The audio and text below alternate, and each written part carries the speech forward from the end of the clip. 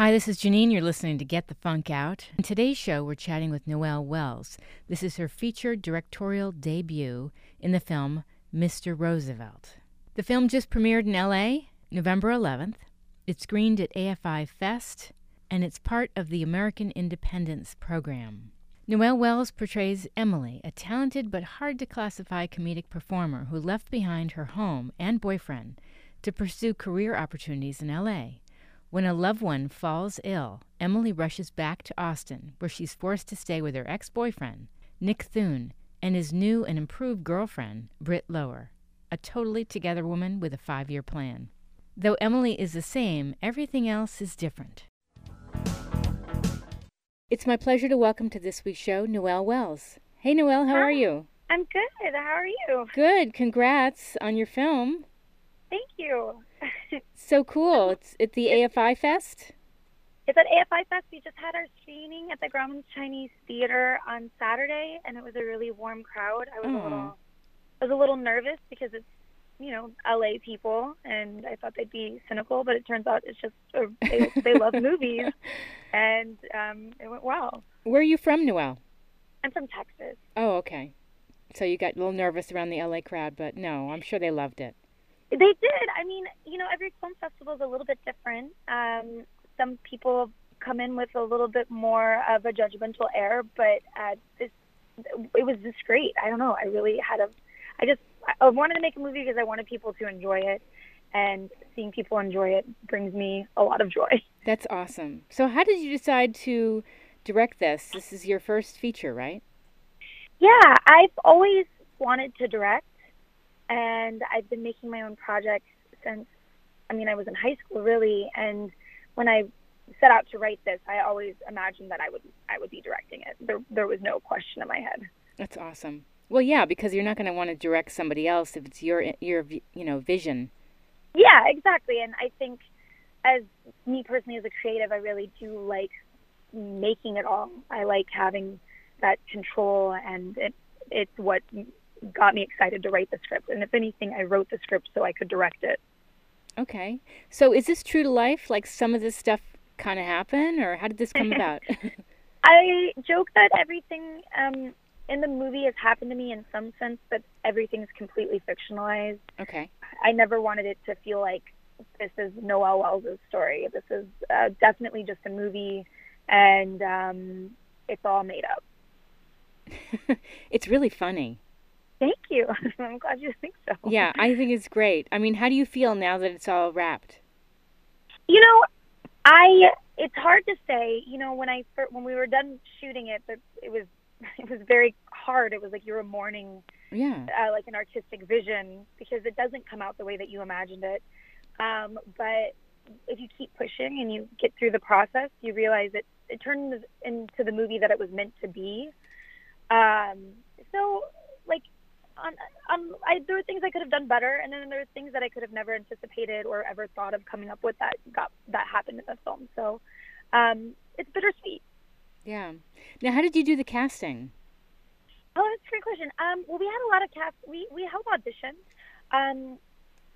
For our main people, though, most of the parts they were offered to people that I knew in Los Angeles, that I trusted, and also trusted me enough to come on board to an incredibly indie film. It's really hard to make a movie, and it's even harder to make indie films because there's just not a lot of time, and everybody has to work really hard, and nobody's getting paid. So I worked with people that I sort of loosely knew and that I had admired for a long time that trusted me enough to give me their time. And then for the people in Austin, because it's set in Austin, we held auditions there and cast people out of Austin. Okay. And where was it shot? Was it shot in Austin? Yeah, it was shot in Austin. Okay. Now, if people are not familiar with you as an artist, you have been in Master of None and Saturday Night Live. How did those two come about? I've been in LA and I've been working for a really long time. Yeah. I auditioned for both of them. I didn't know anybody before I got either one of the parts, and for the SNL audition, I did a bunch of characters and impressions and went through several rounds of auditioning, and then got cast. And then for Master of None, I just had an audition with Aziz on a script with Okay. a script with yeah. It's a great show. Yeah. And I'm from New York, so SNL is very close to my heart. Yeah. Yeah, I mean it's also I mean it's such an iconic when you're in Texas and you're like a little kid and you're watching, you know, comedy, Right. it's the show you want to be on, and it's also a world you want to be a part of in New Sure. York City. So Yeah. it's nice I've gotten to go back for work so many times. It's unbelievable. So, did you always want to go into comedy when you were younger? I don't know. It's hard to say. I don't really know. I mean, I was always like a goofy kid Yeah. making people laugh. I've always leaned toward comedy. Like I was like I thought I'd be a comic book illustrator, and I wrote a lot of comics, and All I wrote right. stories, and I was always doing parodies, and like I don't know, I was just like a very rambunctious kid, always trying to make people laugh. But Yeah. I didn't really actively say that I wanted to do comedy until my last year in college. I like remember standing in front of my class because they were like, "What are you going to do when you graduate?" And I was like, I want to do comedy and be on television." And it was the first time I ever consciously said it. Wow. Yeah. I know, it's amazing when somebody asks you, "What do you want to do?" And you just blurt out whatever's in your subconscious. Yeah, it was like, and it was scary to say it. I just thought everybody was going to be like, "Why do you think you can do it?" But Yeah. weirdly, everybody was like, "Cool." And the girl after class came up to me and like confided in me as if we both had a dirty secret. And she was like, "I want to do comedy too." And she actually moved out to LA like a little bit after me, and now is a stand-up comedian. So it's really, yeah. Wow. Yeah. It's so funny. My guest today teaches comedy, Stephen Rosenfield, and he just wrote a book about mastering stand-up. And it's so interesting when you get that acting bug, whatever form of acting, but you really have to work at it, obviously. Yes, especially like when you're starting that late. Like Yeah. I was 23 years old being like, I'm going to be a comedian. Like you have to work. It's a lot. I mean, it's a whole language. And you have to figure out sort of your own, like, yeah, you have to figure out who you are and Yes. also figure out how to connect with an audience. Yes, that's what we were talking about, kind of finding out, your persona, who you are, kind of, how people see you. And so do you have advice for people who would like to, produce and direct, and they're also actors? I mean, you got to get started now. I think it's just like if you have a little kernel of an idea, it's just good to run with your ideas and Yes. know that. I mean, it seems like a daunting task to make a movie because it is. Yeah. But I had been making things for a long time, and I made a lot of projects that people probably were like, "What is this girl trying to do?" And like probably thought I was a big loser. But you know No. what? In 5 years, now I'm here, and then I just hope that I get to keep making more and more. And you know, you can't really judge anybody on one thing they ever do. And I think the only other advice I'd have is also don't judge yourself on one thing you do, because everything you can learn from. Yes. I love to write, and I just wrote a screenplay, and I tell people, like, be patient, because you can write a script, and don't think that first draft is the end all, because you might go through like 10 reiterations of it, and then it becomes something even better. Yeah, this script, this particular movie was something totally different 2.5 years ago. Wow. And you know, I turned it in and got a bunch of feedback, and everybody's like, you need to focus the story. And it took me 6 months to kind of crack the idea to make the movie all come together. And it was the idea of Mr. Roosevelt. And now it's everything the movie was. Once I figured it out, it was pretty easy to rewrite, but it took that time to get it there. Now, do you have a kind of a person or a team of people that you bounce ideas off of? Like, basically some people that help mentor you or help you in your craft? I have maybe one to two people that I trust. Yes. That I know get my sensibility and can be really honest with me. One's my writing partner, Clint Wayness. We wrote a TV show together, and we've been writing together for years, and we help each other on our personal projects. And we bounce our ideas off of each other, but it took a long time for us to even get to that place to be able to do that and trust each other. Right. Otherwise, it can be very scary to share your thoughts with people, especially if they don't get what you're doing. Yes. And but then that being said, like, you should share your ideas with people and see how they react, but it doesn't necessarily mean what they think is right for you or your project. You're right. And I also feel like you shouldn't lose sleep. Like, you submit a script or whatever it is, like, don't act like it's dating, like wait by the phone kind of thing. Like, Yeah. just let it go. Yeah. Yeah. What would you like people to take away from this film? First of all, I hope they enjoy it. I hope they can laugh at her and then also at themselves. I want people to know that they're not so bad. I don't know. And it's okay to sort of have to grow up a little bit, and that there are people around you that like will help you through that.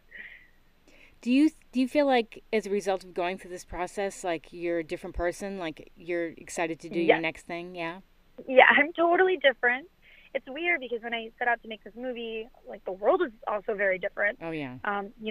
Trump wasn't president, and yeah. I don't know, like, I don't know. It just feels like I'm definitely much different. I'm stronger in a lot of ways.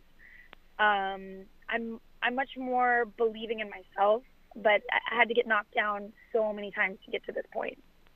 Right. Well, you're in an industry that's really tough. And the theme of my show is Get the Funk Out. And we all go through these personal and professional funks. I mean, how do you stay positive? Oh, boy. I mean, I woke up today in a funk. I mean, every day. Really? Yeah. So I was literally just sitting, having coffee, being like, what can I do to make myself feel better? Mm-hmm. And it's so cheesy, but it works. It's just what is it? Remembering all the good things that I have going on. Oh yeah. And remembering that, like, this, to be able to even get up and write or to be creative in any way is like a gift that so many people in this world don't have. You're right. And you just have to remember that part, that, like, you can be very woe is me about the creative process, but it's just such a luxury for me to even be waking up to be like, well, what am I going to write today? I know. But you do have a gift, and you can't there's so many people that are so prone to criticize, but they don't have that gift. But it's easy for them to be like, it's like people that watch America's Got Talent or any of those shows, and they're like, oh, they can't sing, and it's like, well, can you? Yeah, exactly. And also then realizing the people that are criticizing, it's like, you shouldn't listen to them. No. The people you should be listening to are the people that have gone through it too.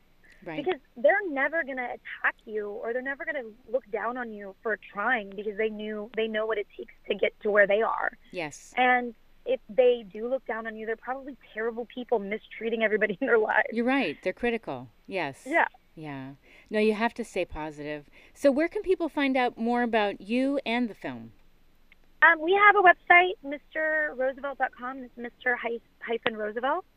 And we're just updating screenings on that website as they come in. It's still, we're rolling out into theaters, but because it is an indie film, we kind of have to just wait. It's usually like we'll find out like a last minute if a theater is going to put us in. Got it. And me, I have an Instagram. You can go to Noelle Wells. I don't know. Just, okay. Social media, which I also hate. So I know. Oh my gosh, yeah, it's crazy. I talk about a mood buster. Like if people don't like this or do like that, or how many followers, it's so insane.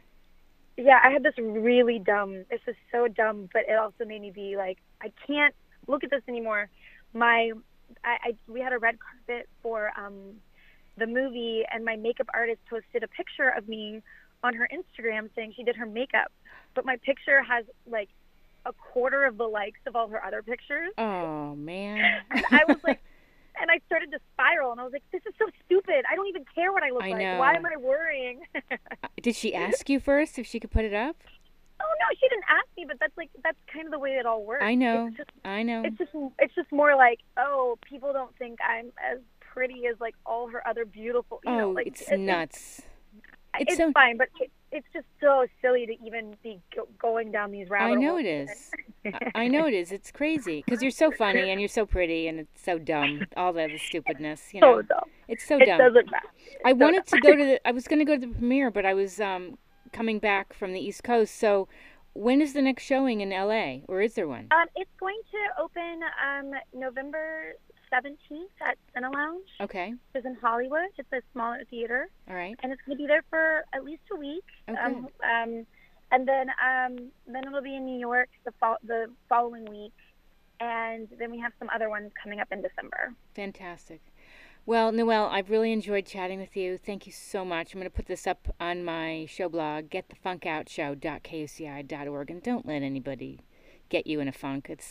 You got so much talent, and it's awesome. So thank you so much. Thank you for having me. Oh, it's been great. Good luck with your film. Okay. Thank you very much. Okay, Bye. Bye.